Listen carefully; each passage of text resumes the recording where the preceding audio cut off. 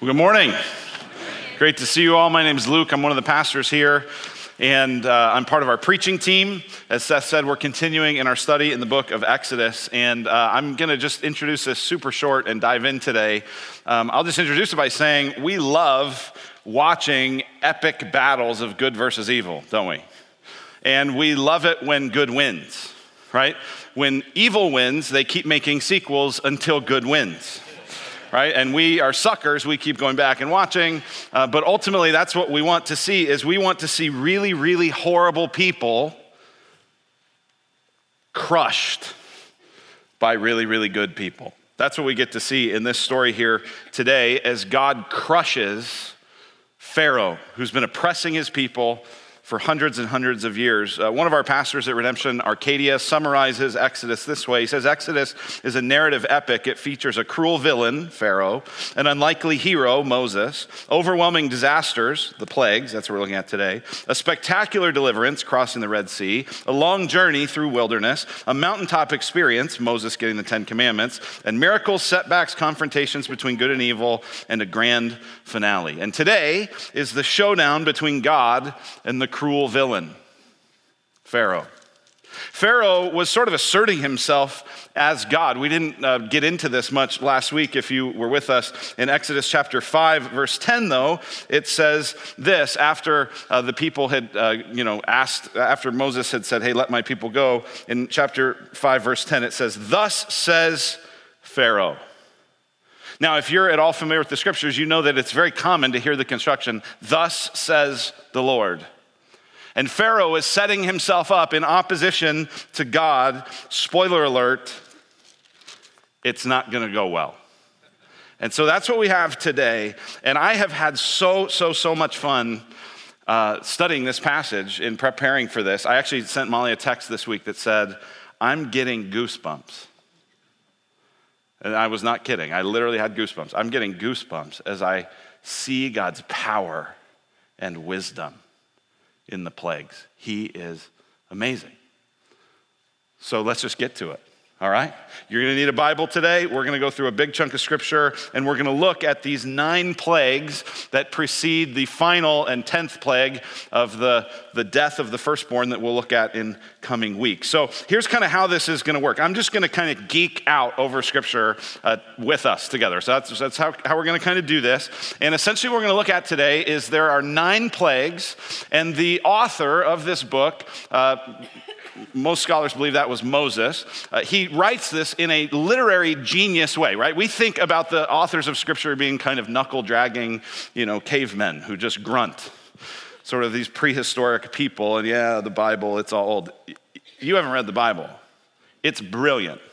And the structure of it's brilliant. So what you're going to have is you're going to have these 9 plagues, each broken into 3 sections each. Each of the 3 sections is going to feature a warning where where Moses goes down to warn Pharaoh about what's about to happen in the morning down by the Nile River. And what you're going to see over the course of these plagues is God is going to turn the screws and turn the screws and turn the screws, and he is going to make it where the hard-hearted Pharaoh will let his people go.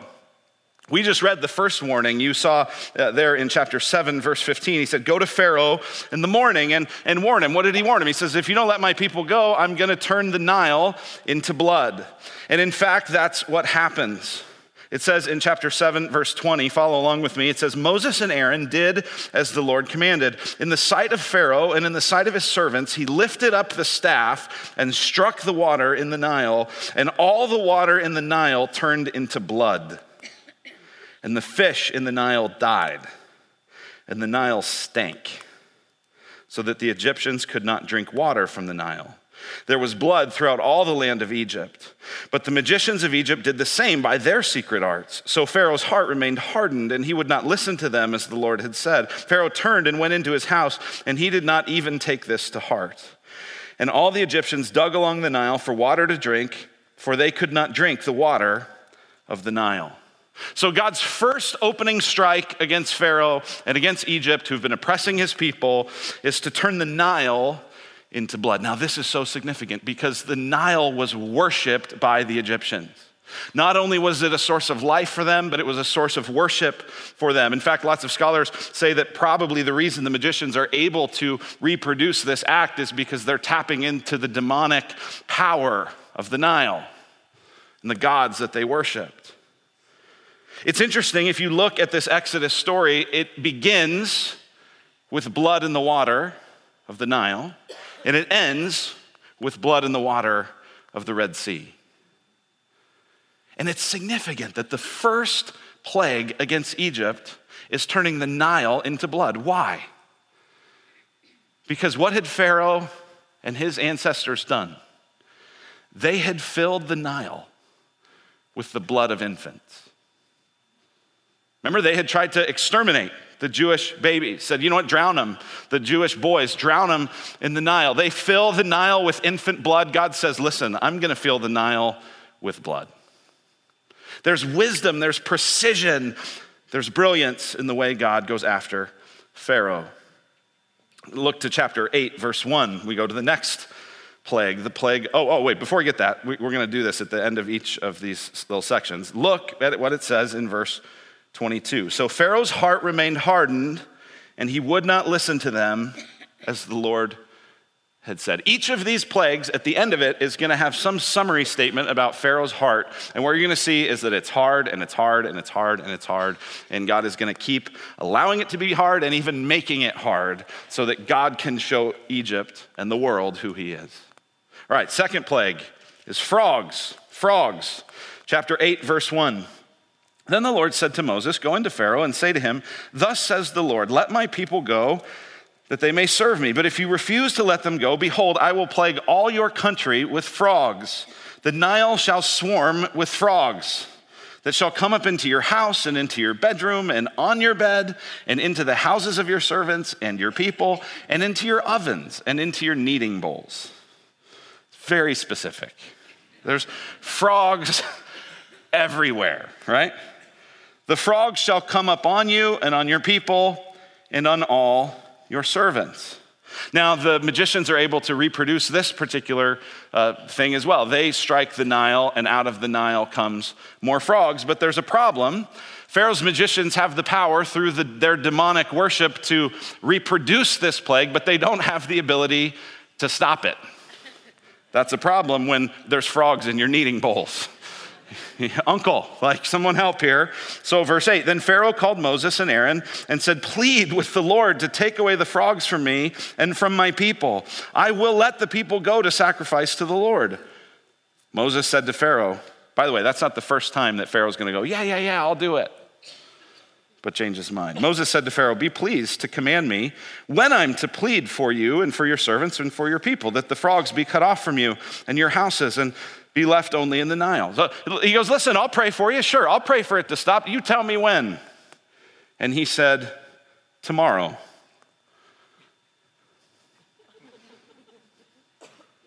One of my pastor friends preached a sermon once called One More Night with the Frogs.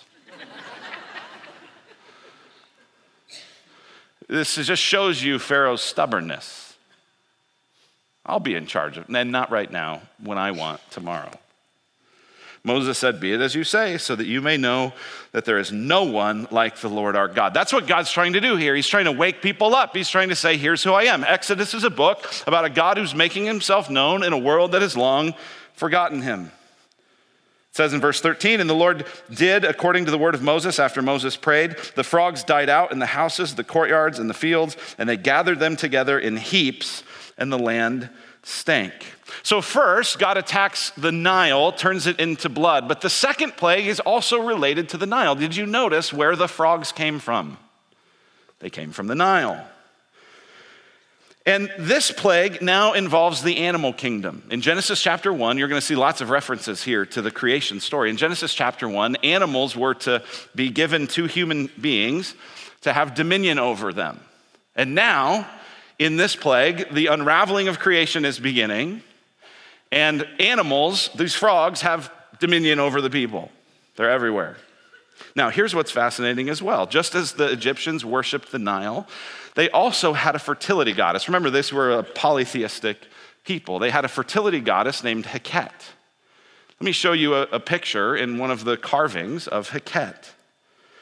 This Egyptian fertility goddess was depicted with the head of a frog. God is offering a precision strike. And isn't it beautifully ironic that God attacks the fertility goddess in the river where his infants were killed? Again, a precision strike by the Lord. But it says in verse 15, but when Pharaoh, here's the hardening of his heart, but when Pharaoh saw that there was a respite, he hardened his heart and would not listen to them as the Lord had said. So he'd said, hey, yeah, go ahead, go ahead, go do your thing. No, never mind. All right, plague number 3. Interestingly here, there's no warning at all. God just whacks them. And here's what it says in verse 16. Then the Lord said to Moses, say to Aaron, stretch out your staff and strike the dust of the earth so that it may become gnats in all the land of Egypt. Gnats, this is the third one. This is mostly to irritate them, it seems. And it says in verse 18, the magicians tried by their secret arts to produce gnats, but they could not. Again, where did these gnats come from? They didn't come from the Nile, where the sorcerers had some demonic power available to them. This came from the dust of the earth. They can't reproduce this. It said, so there were gnats on man and beast. No warning, just a quick punch. And it's interesting, there's no indication in the story at all that the gnats ever go away. Maybe they just become a new way of life for the people of Egypt. Verse 19 says, then the magicians said to Pharaoh, this is the finger of God. God's clearly at work here. God is doing something. This is a power that we can't reproduce. This is a power we don't fully understand. This is something new, the finger of God. But look at the hardening of Pharaoh's heart. But Pharaoh's heart was hardened, and he would not listen to them as the Lord had said.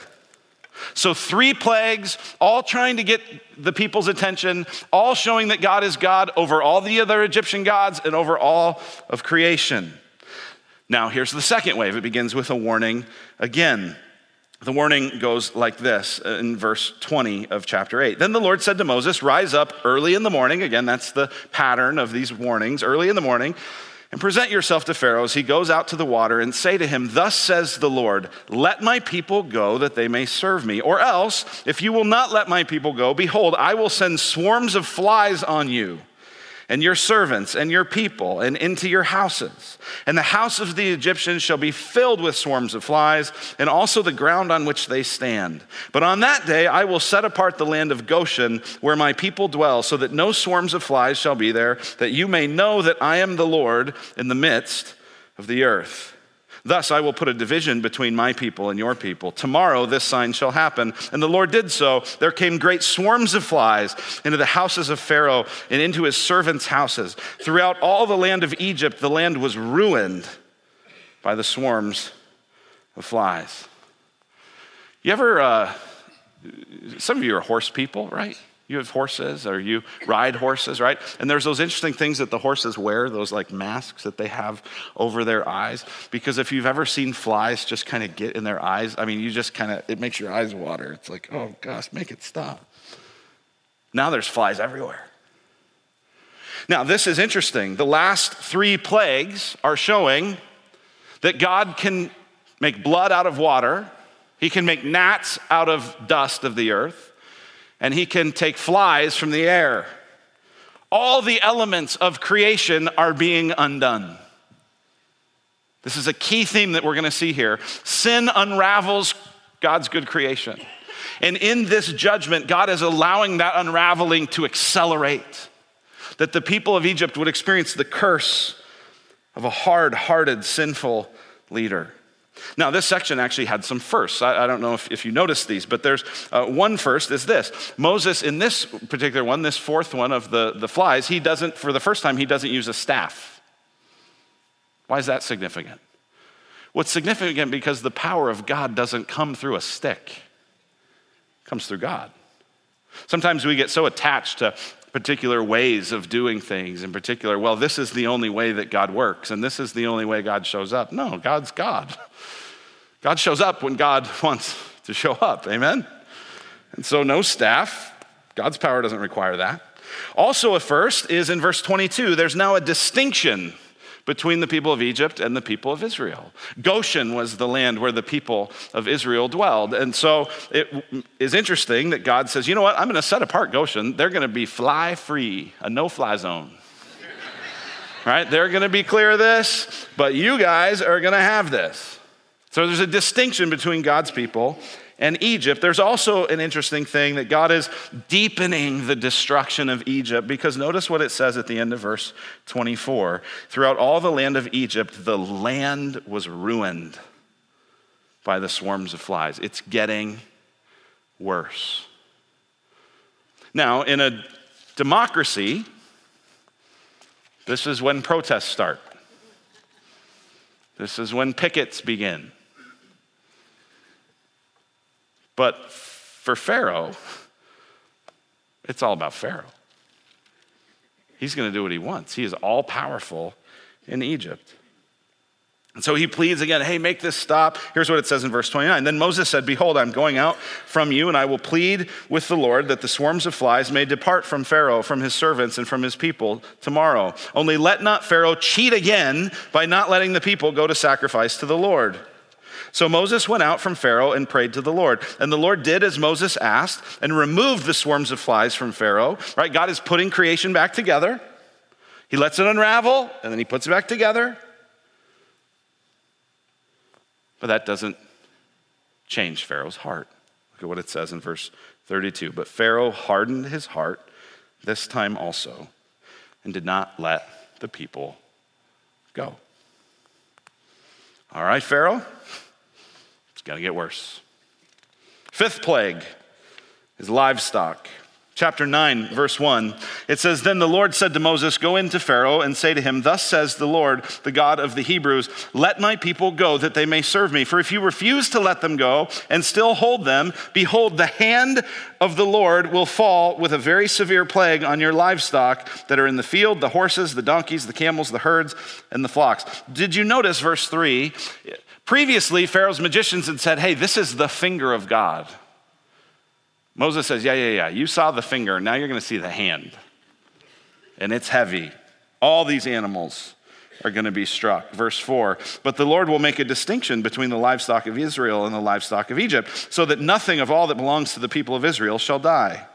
And the Lord set a time, saying, tomorrow the Lord will do this thing in the land. And the next day, the Lord did this thing. All of the livestock of the Egyptians died, but not one of the livestock of the people of Israel died. And Pharaoh sent, and behold, not one of the livestock of Israel was dead. Now Pharaoh's actually sending spies. Hey, go check out Goshen. They're saying that Israel's exempt from this. I don't know if I believe that. Will you go check it out? Someone goes and checks it out. Sure enough, their livestock's fine.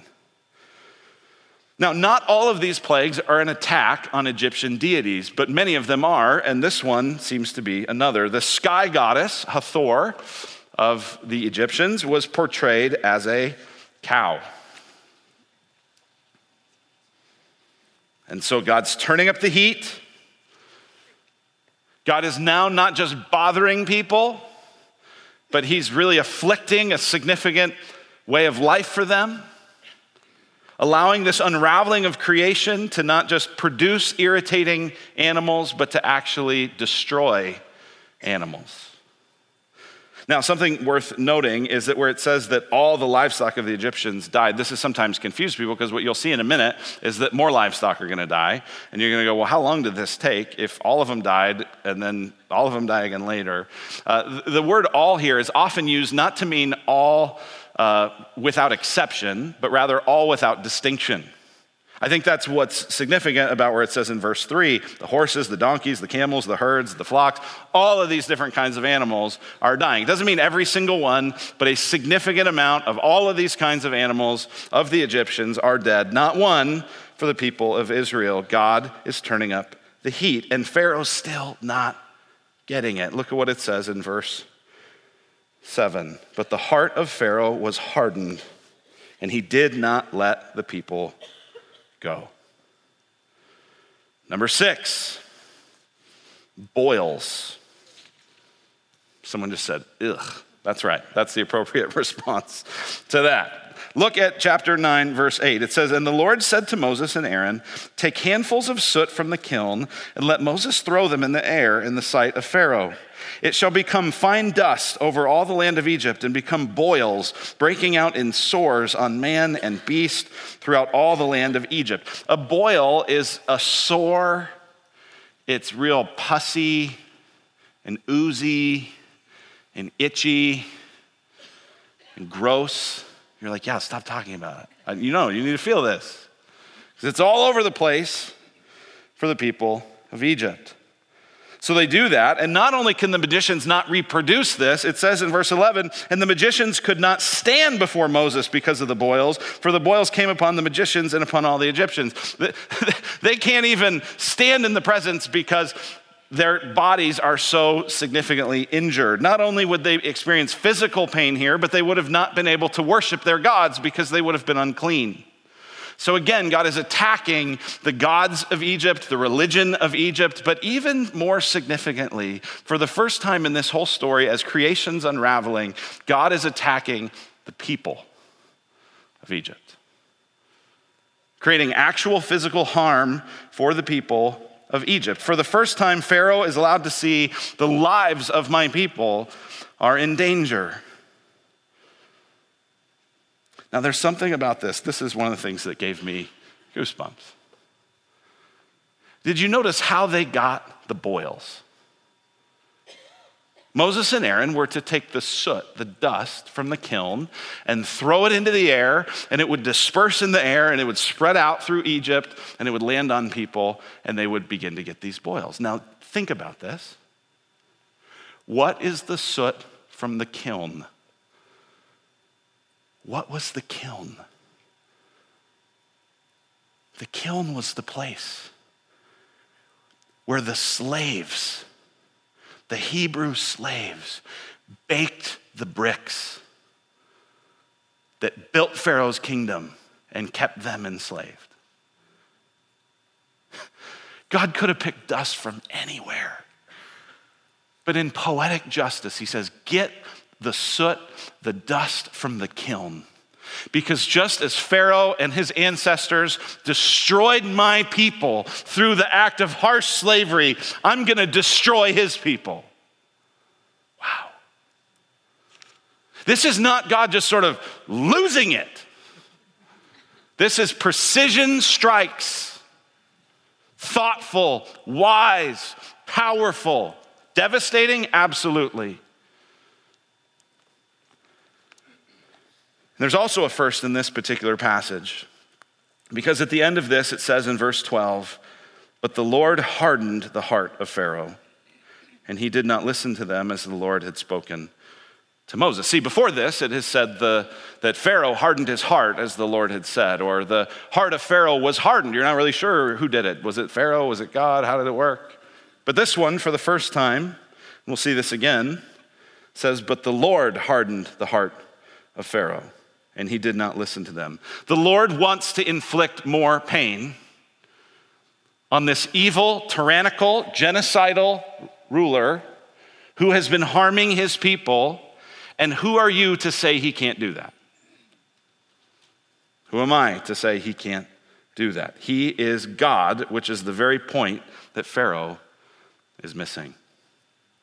So that marks the end of the second cycle. The Lord has hardened the heart of Pharaoh. Now, to the third cycle, and we get the warning here in chapter 9, beginning in verse 13. Here's what it says. Then the Lord said to Moses, rise up early in the morning. Again, that's that pattern, that's that rhythm we see. Rise up early in the morning and present yourself before Pharaoh and say to him, thus says the Lord, the God of Hebrews, let my people go that they may serve me. For this time I will send all my plagues on you yourself, and on your servants and your people, so that you may know there is none like me in all the earth. Pharaoh, I don't think you get it yet, buddy.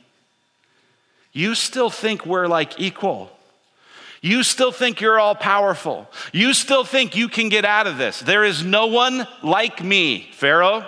You need to see it. Verse 15, for by now I could have put out my hand and struck you and your people with pestilence, and you would have been cut off from the earth. I'm actually merciful that I haven't wiped you out yet. But for this purpose I have raised you up. This is such a key verse, verse 16. But for this purpose I have raised you up, to show you my power, so that my name may be proclaimed in all the earth. Why is God doing this? Why is God inflicting just wrath against sinful, evil, oppressive people? To show his name, his power, that it would be proclaimed in all the earth. He says, verse 17, you are still exalting yourself against my people and will not let them go. Behold, about this time tomorrow, here's the next plague, about this time tomorrow I will cause very heavy hail to fall, such as never been in Egypt from the day it was founded until now. Now therefore, get your livestock and all that you have in the field into safe shelter, for every man and beast that is in the field and is not brought home will die when the hail falls on them. Then whoever feared the word of the Lord among the servants of Pharaoh hurried his slaves and his livestock into the houses, but whoever did not pay attention to the word of the Lord left his slaves and his livestock in the field. This, of all of these plagues, seems to have the most detail. This is the longest section. I'm not going to actually read all of this whole section because it's the most detail. Here, as I said, Pharaoh's let in on the secret of what God is really up to. He's going to show his name throughout the earth. Now, the significance of hail was that hail was often viewed in the scriptures. You can look at Joshua 10, Psalm 18, Isaiah 28, Ezekiel 13. Hail is associated as an act of judgment. And hail is incredibly destructive. I remember a number of years ago, my parents live in Denver in the summer. That's where I grew up. And a number of years ago, maybe 5 years ago, they had a really, really bad hailstorm. And as a result, everyone in their neighborhood got a new roof because it just destroyed it. We were there actually this summer, and there was a little bit of a hailstorm. And a friend of mine that I met up with was like, oh my goodness, I got all these dents all over my car because of the hail. Now, it's one thing to experience a hailstorm that can mess up a roof, mess up the hood of your car. This is a hailstorm that's going to land more like a bullet, that's going to put livestock down, that's going to put people down. I mean, this is really, really serious. But look at even the mercy of God in the midst of this. If at this point you're going, man, God is just so, I don't like how kind of mean God seems. Look at the mercy of God even in this moment. Look at verse 19. He says, now send, get your livestock, get into safe shelter. Listen, it's coming. I'm preparing you. Will you do it? And notice a lot of people take God up on that. It says, verse 20, then whoever feared the word of the Lord among the servants of Pharaoh hurried his slaves and his livestock into the houses. But you know what it doesn't say? Then Pharaoh commanded his servants to gather their stuff and get it in the houses. The servants of Pharaoh are doing this not because of Pharaoh, but in spite of Pharaoh. Why? Because his heart is hard. He doesn't fully realize this. Look at what he says in verse 27. It says, then Pharaoh sent and called Moses and Aaron and said to them, this time I've sinned. The Lord is in the right. I and my people are in the wrong. Plead with the Lord that there's been enough of God's thunder and hail. I will let you go and you shall stay no longer. This seems interesting. For the first time, Pharaoh is actually using the S word. I sinned. I did this wrong. Moses knows better. He says in verse 30, I know that you do not yet fear the Lord God. Pharaoh, I've been through this. I've seen this movie. And so sure enough, the hail goes away, and it says in verse 34, this is the hardening of Pharaoh's heart, but when Pharaoh saw that the rain and the hail and the thunder had ceased, he sinned yet again and hardened his heart, he and his servants. So the heart of Pharaoh was hardened, and he did not let the people of Israel go, just as the Lord had spoken through Moses. Wait. I thought before it said the Lord hardened his heart, and now he's saying he sinned and hardened his heart. So which is it? Did God harden Pharaoh's heart, or did Pharaoh harden Pharaoh's heart? Answer? Yes, right? This is the same answer you give on Thanksgiving. Do you want pumpkin pie or do you want apple pie? Yes, right? It is both.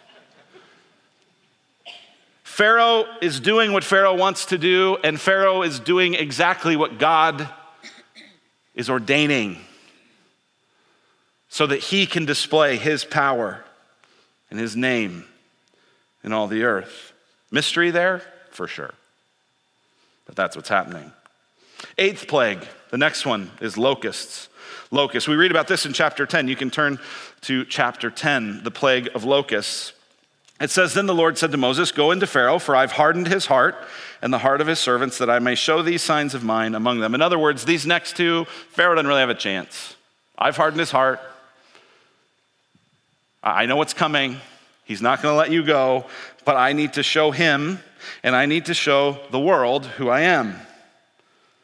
I've hardened his heart and the heart of his servants, that I may show these signs of mine among them, and that you may tell in the hearing of your son and of your grandson how I have dealt harshly with the Egyptians and what signs I've done among them, that you may know that I am the Lord. The Lord is trying to reveal himself to the world.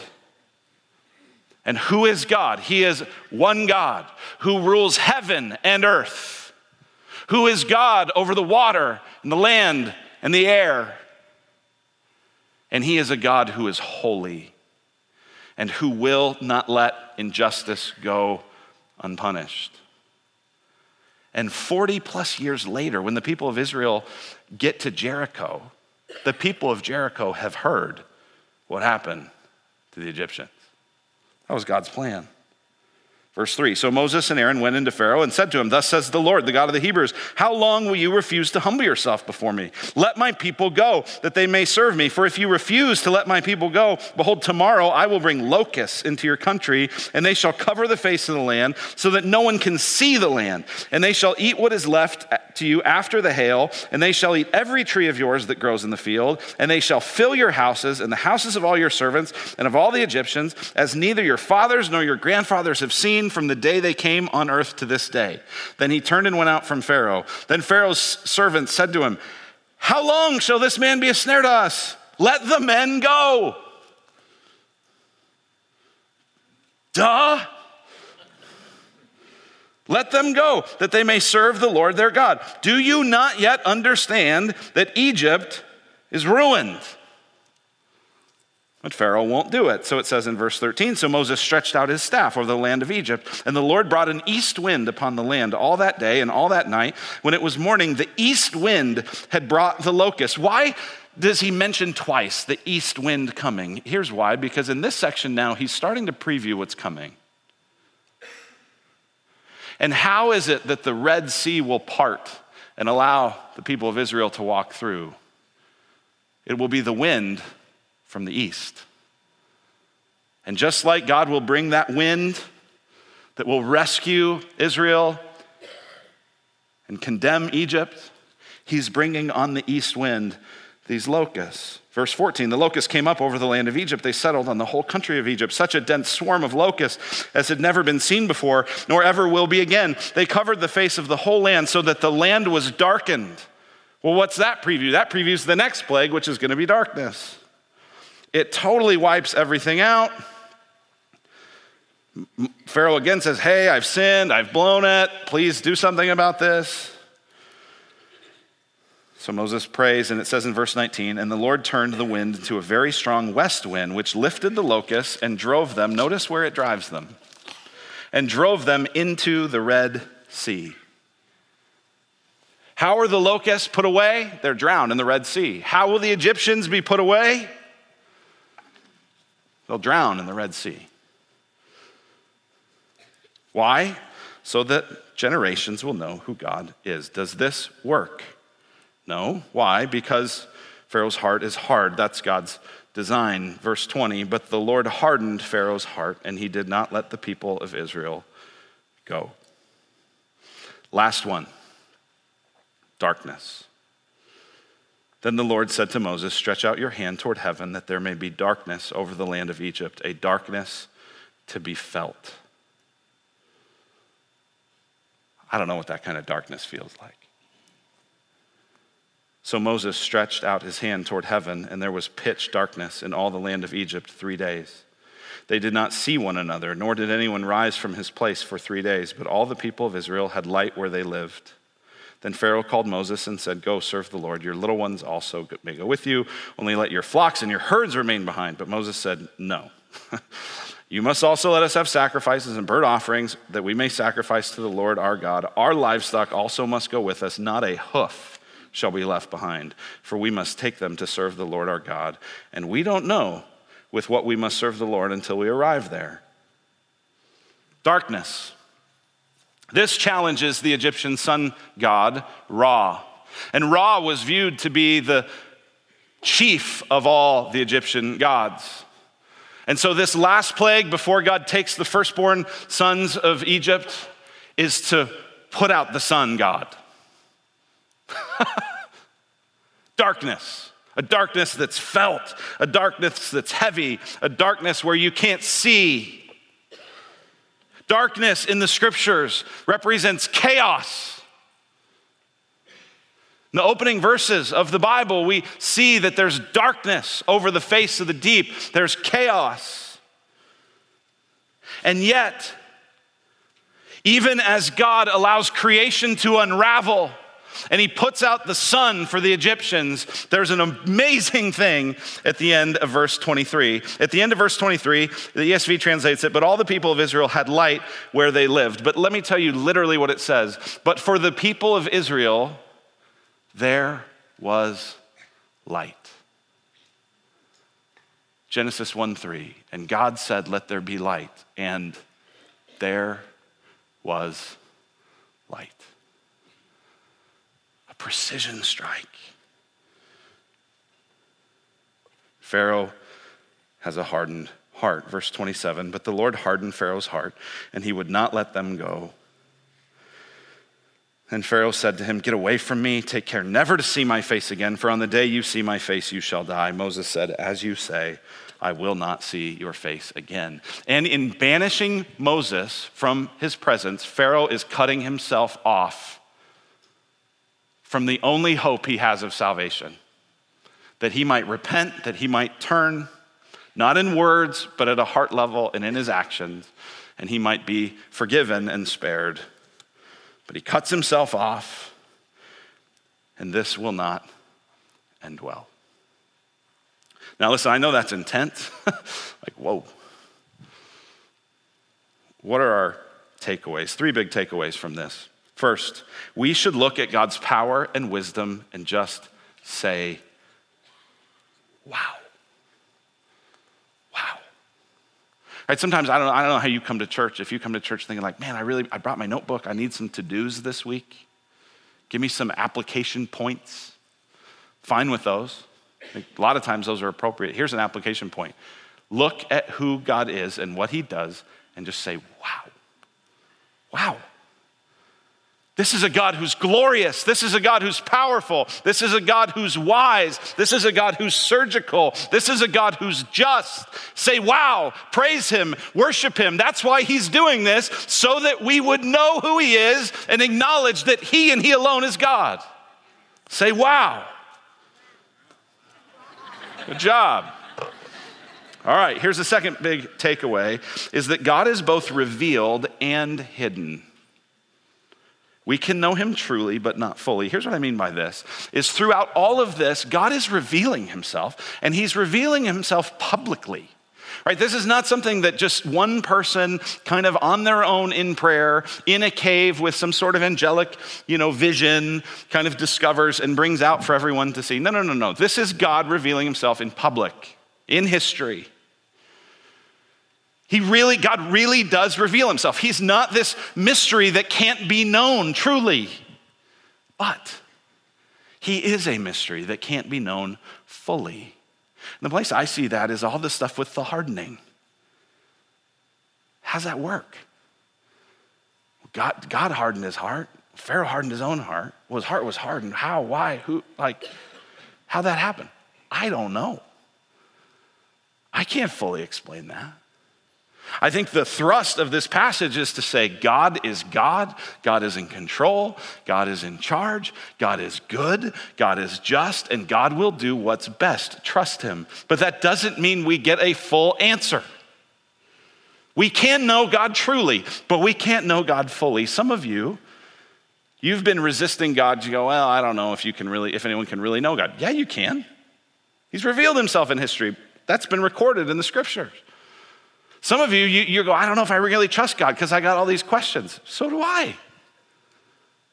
There's a bunch of questions you and I are going to have forever. And God didn't answer them. And I think it's a little bit proud of us to assume that if he had explained it, we'd get it.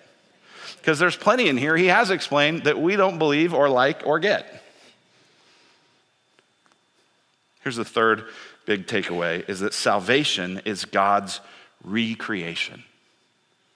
Get this, sin is the unraveling of creation. Sin is breaking with the fabric of God's good creation. Sin is doing the opposite of what God created us to do, who God created us to be, how God created us to think, and to live, to act. Sin unravels that. What God does here in all of these judgments is he just allows that unraveling to accelerate. But then salvation is when he lets it go back to normal, the reestablishing of God's recreation. Isn't it interesting then, years later, when Jesus shows up, what does he do? So much of what amazed people about Jesus was his power over the creation, over the elements. What did he do? He walked on water. He commanded storms. He multiplied fish and bread. He curses a fig tree and it withers. What is that supposed to tell us? That is supposed to tell us that Jesus can do the things that only God can do, which means that Jesus is God. That's the whole point of all of those miracles, is not just go, wow, Jesus is powerful. No. Jesus is doing God stuff. And at the death of Jesus, creation begins to unravel again. Remember, the sky becomes black. The earth quakes. The rocks split. Why? Because soft-hearted Jesus absorbs the fullness of God's holy wrath in our place so that us hard-hearted sinners could be forgiven and freed and could be objects not of God's wrath but of God's mercy.